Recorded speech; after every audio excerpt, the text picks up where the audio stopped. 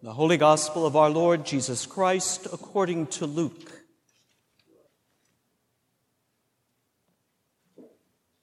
Jesus told this parable to some who trusted in themselves that they were righteous and regarded others with contempt.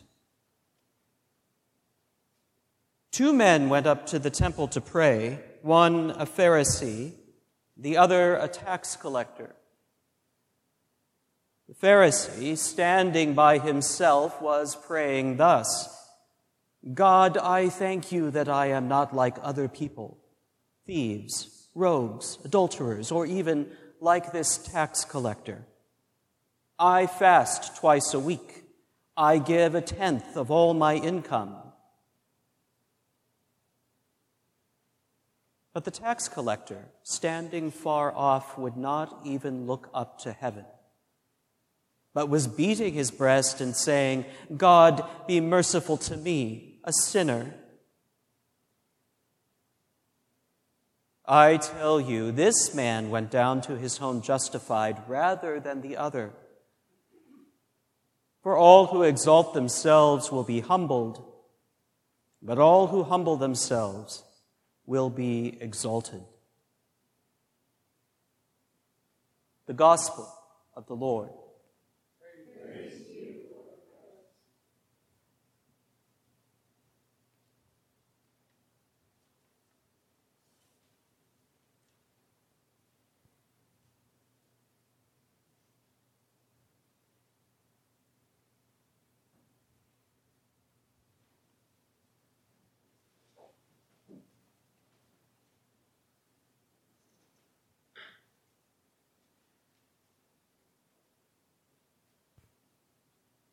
Our readings this morning are all about a virtue that our earliest spiritual ancestors in this faith spilled a great deal of ink on scrolls over. And that is the virtue of humility. Humility, no matter what society or part of the world we live in, is always a problem for the human family.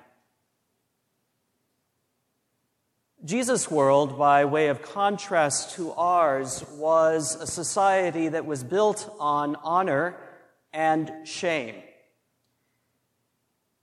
And the whole goal was to bring as much honor as you possibly could to yourself and to your family, and there were prescribed patterns of behavior in order to do just that.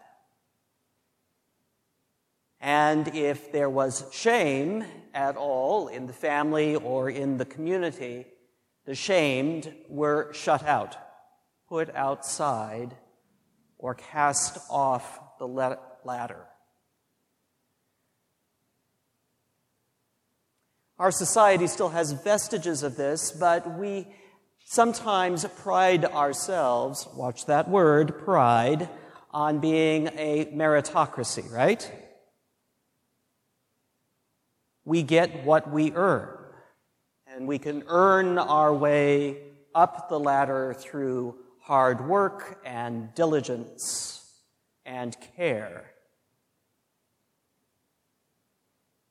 But anyone who's been around the society for long and sort of looks underneath the lid knows that's not actually what's happening, is it? That's the veneer, that's the hope, that's the promise of what we call, frankly, the American dream.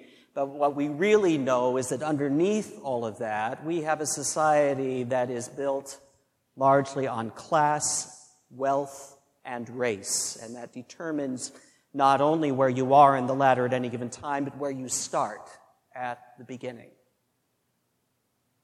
And the truth of that is very painful to recognize, because it means there's a contradiction between what we believe, our common myth, and what truly is going on. And that gap is what causes so much trouble in our culture. Both of these social ladders, in Jesus and Luke's day and in ours, is the fundamental spiritual problem that the parable gets at. Jesus depicts the Pharisee, a faithful, righteous, holy one of his day, who is high on the ladder, is probably recognized for the good things he has done in the community and the good things he has done for his family. But you notice what his discourse with God is like. I'm glad I'm not like other people. Thank you, God. I do all the right things. The subtext is, so I deserve to be here, right? Where is there room for God in that? I don't think there's much daylight there. Do you? No cracks to get through, no vulnerabilities to get into. Jesus, in his usual parabolic formula, then depicts the exact opposite of the Pharisee in his society, the tax collector. You think people who work for the IRS are treated badly today? Tax collectors in Jesus' day were so far outside the door that they couldn't even think about asking to be let in. And yet Jesus says, by simply being open to the fact that he is a sinner, the tax collector goes home more justified in his faith, in his relationship with God, than does the Pharisee for being so righteous. It's a striking image. But it still doesn't exactly answer the riddle, what do we mean when we talk about the virtue of humility? A big problem for us is we equate humility with humiliation. They're two different things. But humiliation is all about the ladder again, right? Getting knocked down a rung or two, or off the ladder, heaven forbid.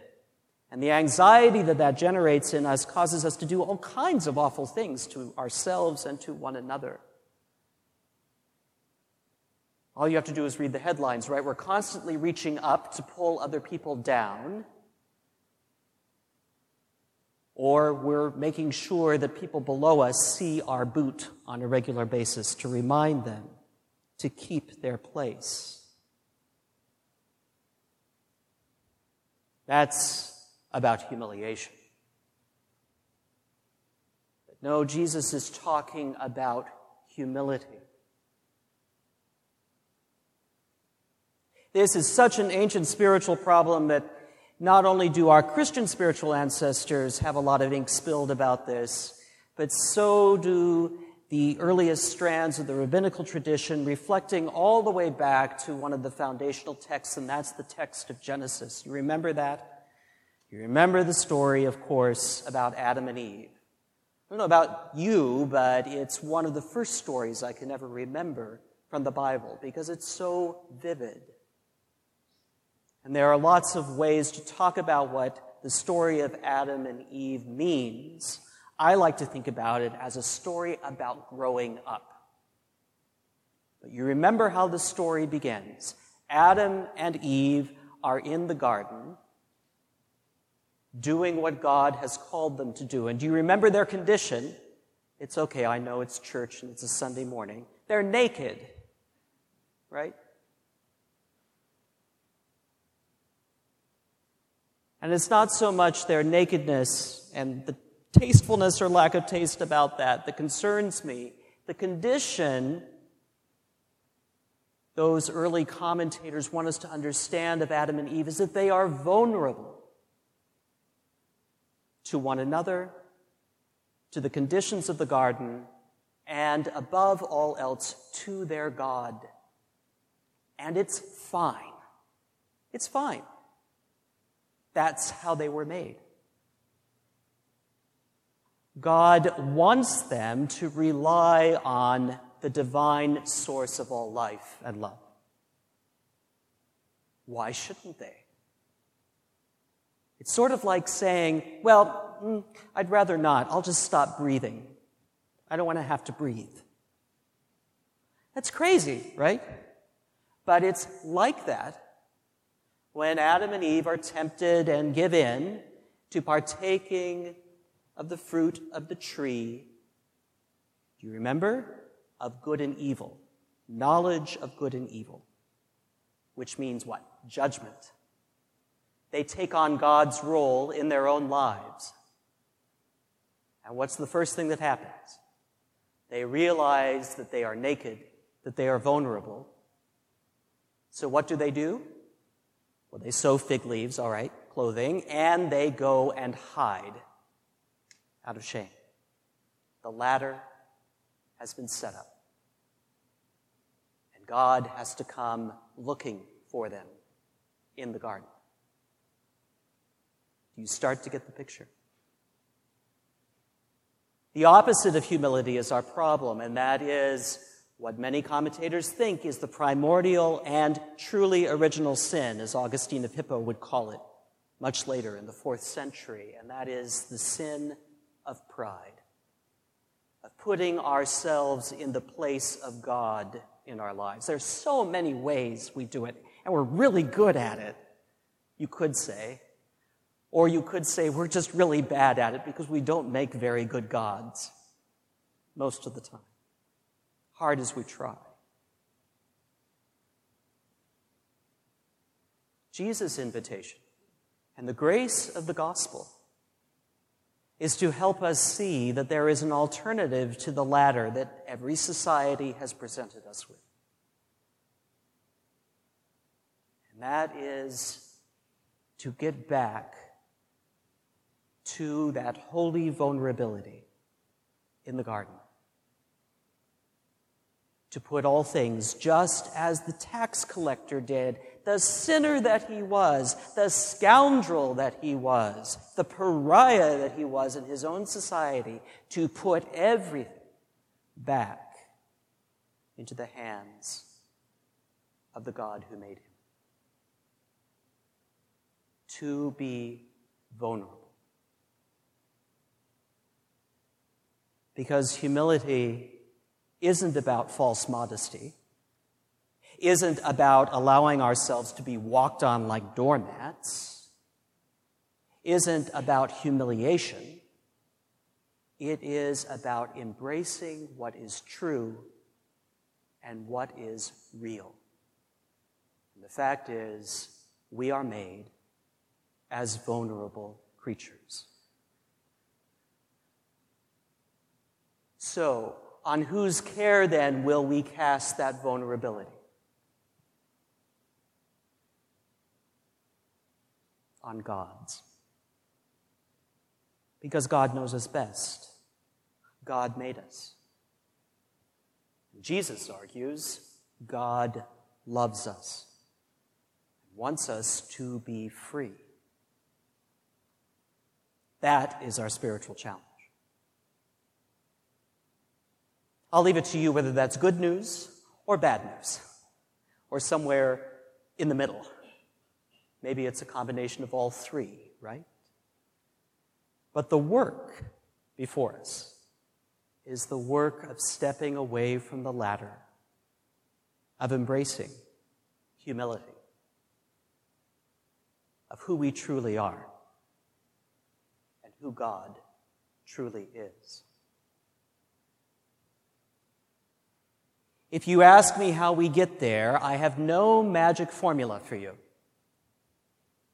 There's no instruction manual. Remember the meritocracy? If you read the instruction manual and you follow the instruction manual, then you get to the right place on the ladder. No, we've stepped away from the ladder. But look at the example in the parable. What does Jesus show us? The path to humility begins with what? Prayer. A complete and utter offering of ourselves to the God who loves us. Unlike the Pharisee, There's no bribe or negotiation. I behaved so well. That's really hard for us. But it's the deeper truth that Jesus is getting at. For everything that has happened to us and everything we have done, for all the ways we have fallen short, for all the ways we have fallen off the ladder, for all the ways we have been pushed off the ladder, Jesus says, give it all up to God, the one who made you. And it begins with a simple step, prayer.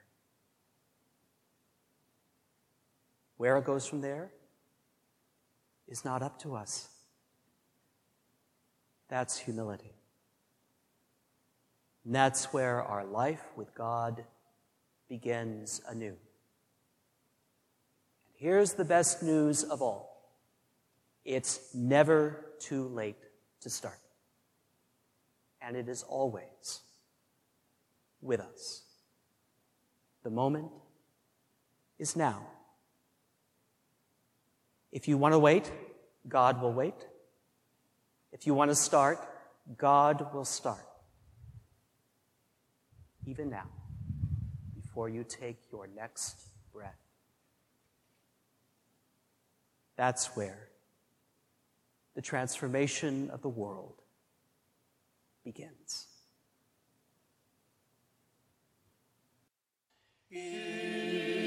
Thank you for listening to this sermon podcast from the Episcopal Church of Our Savior, Mill Valley, California.